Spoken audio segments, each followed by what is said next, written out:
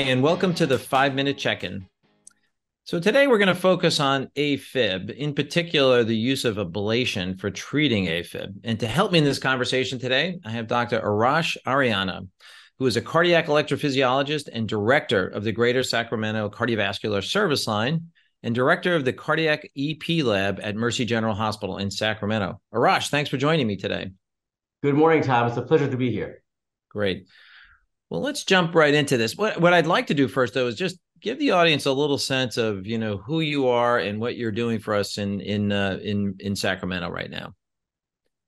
Tom, as you mentioned, I'm a cardiac electrophysiologist, and I've been in Sacramento since 2008, and I do a fair bit of catheter ablations for AFib, and I'm also engaged in various research studies and clinical trials of AFib ablation. Yeah, you're kind of understating that a little bit. You really have been a pioneer in AFib and ablation therapy and published extensively in that. So it's really great to have a moment to chat with you.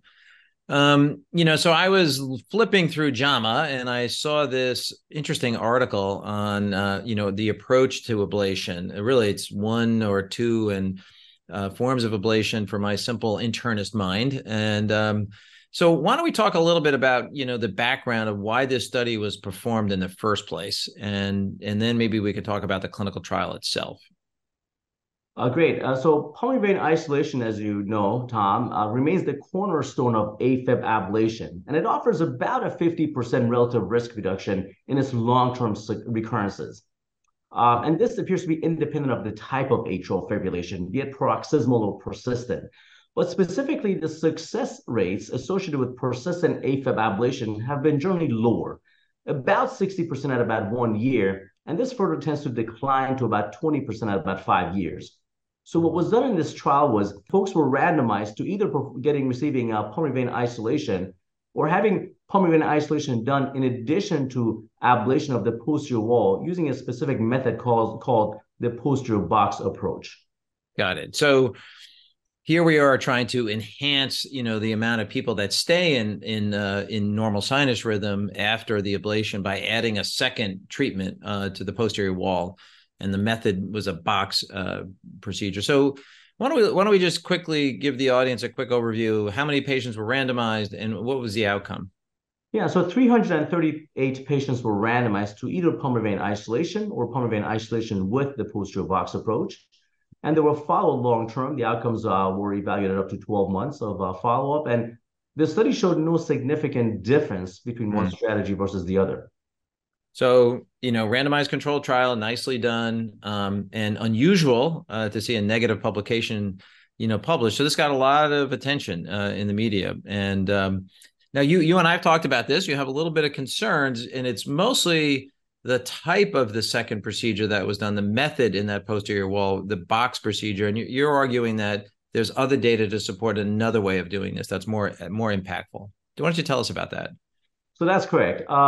This is very consistent, in fact, with a variety of other studies that have been published to date, demonstrating that, in fact, the posterior box isolation approach is not only acutely non-successful in most cases, but also not long-term durable. Various studies have shown that the durability of posterior box isolation is only about 40 to 45%. And this has been also looked at by various meta-analyses that have shown that the posterior box isolation approach is in fact not as effective as the direct ablation of the posterior wall strategy, which seems to hold more promise. And the successes have been generally greater with that approach than the posterior box strategy. Interesting. So why don't we kind of help the audience think about what the take-home lesson is from a clinical standpoint, on this trial, which was, again, really well designed. So what is it? Does it change anything you do, or does it reinforce your current practice and your recommendations to your colleagues throughout Common Spirit? I think it once again reiterates that PVI against PVI plus posterior wall isolation is no different. Therefore, the posterior box isolation strategy, in my opinion, is not a preferred strategy. And what is the preferred strategy for the posterior wall? Just to be clear on that. Great question. And that's something that still remains to be determined, but there are studies ongoing to further evaluate in a prospective manner whether direct ablation of the posterior wall is in fact superior to this strategy. Great. The one thing I like to emphasize as a general internist who sees and treats a lot of patients with AFib is that regardless of whether the folks, go through the ablation and are back in sinus rhythm, they still need to be on their adequate blood thinner. Is that you just want to restate that? Is that true? Absolutely. And that's something that has to be really titrated to the CHADS VASC risk score. Great. Well, Arash, fascinating conversation. I really appreciate the amazing leadership you bring to Common Spirit in this space as a national thought leader. Really, really appreciate all your hard work, and hope we'll have you back on the 5-minute check-in soon.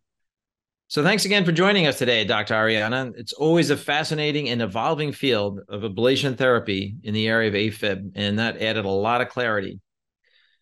So lastly, I want to mention that the Vision Awards for the Physician Enterprise are now open. Remember, there are 3 categories: nominations for inspiration, innovation, and compassion.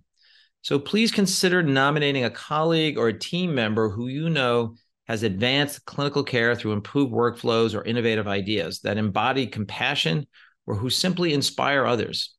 Also, you can submit publications for the academic award.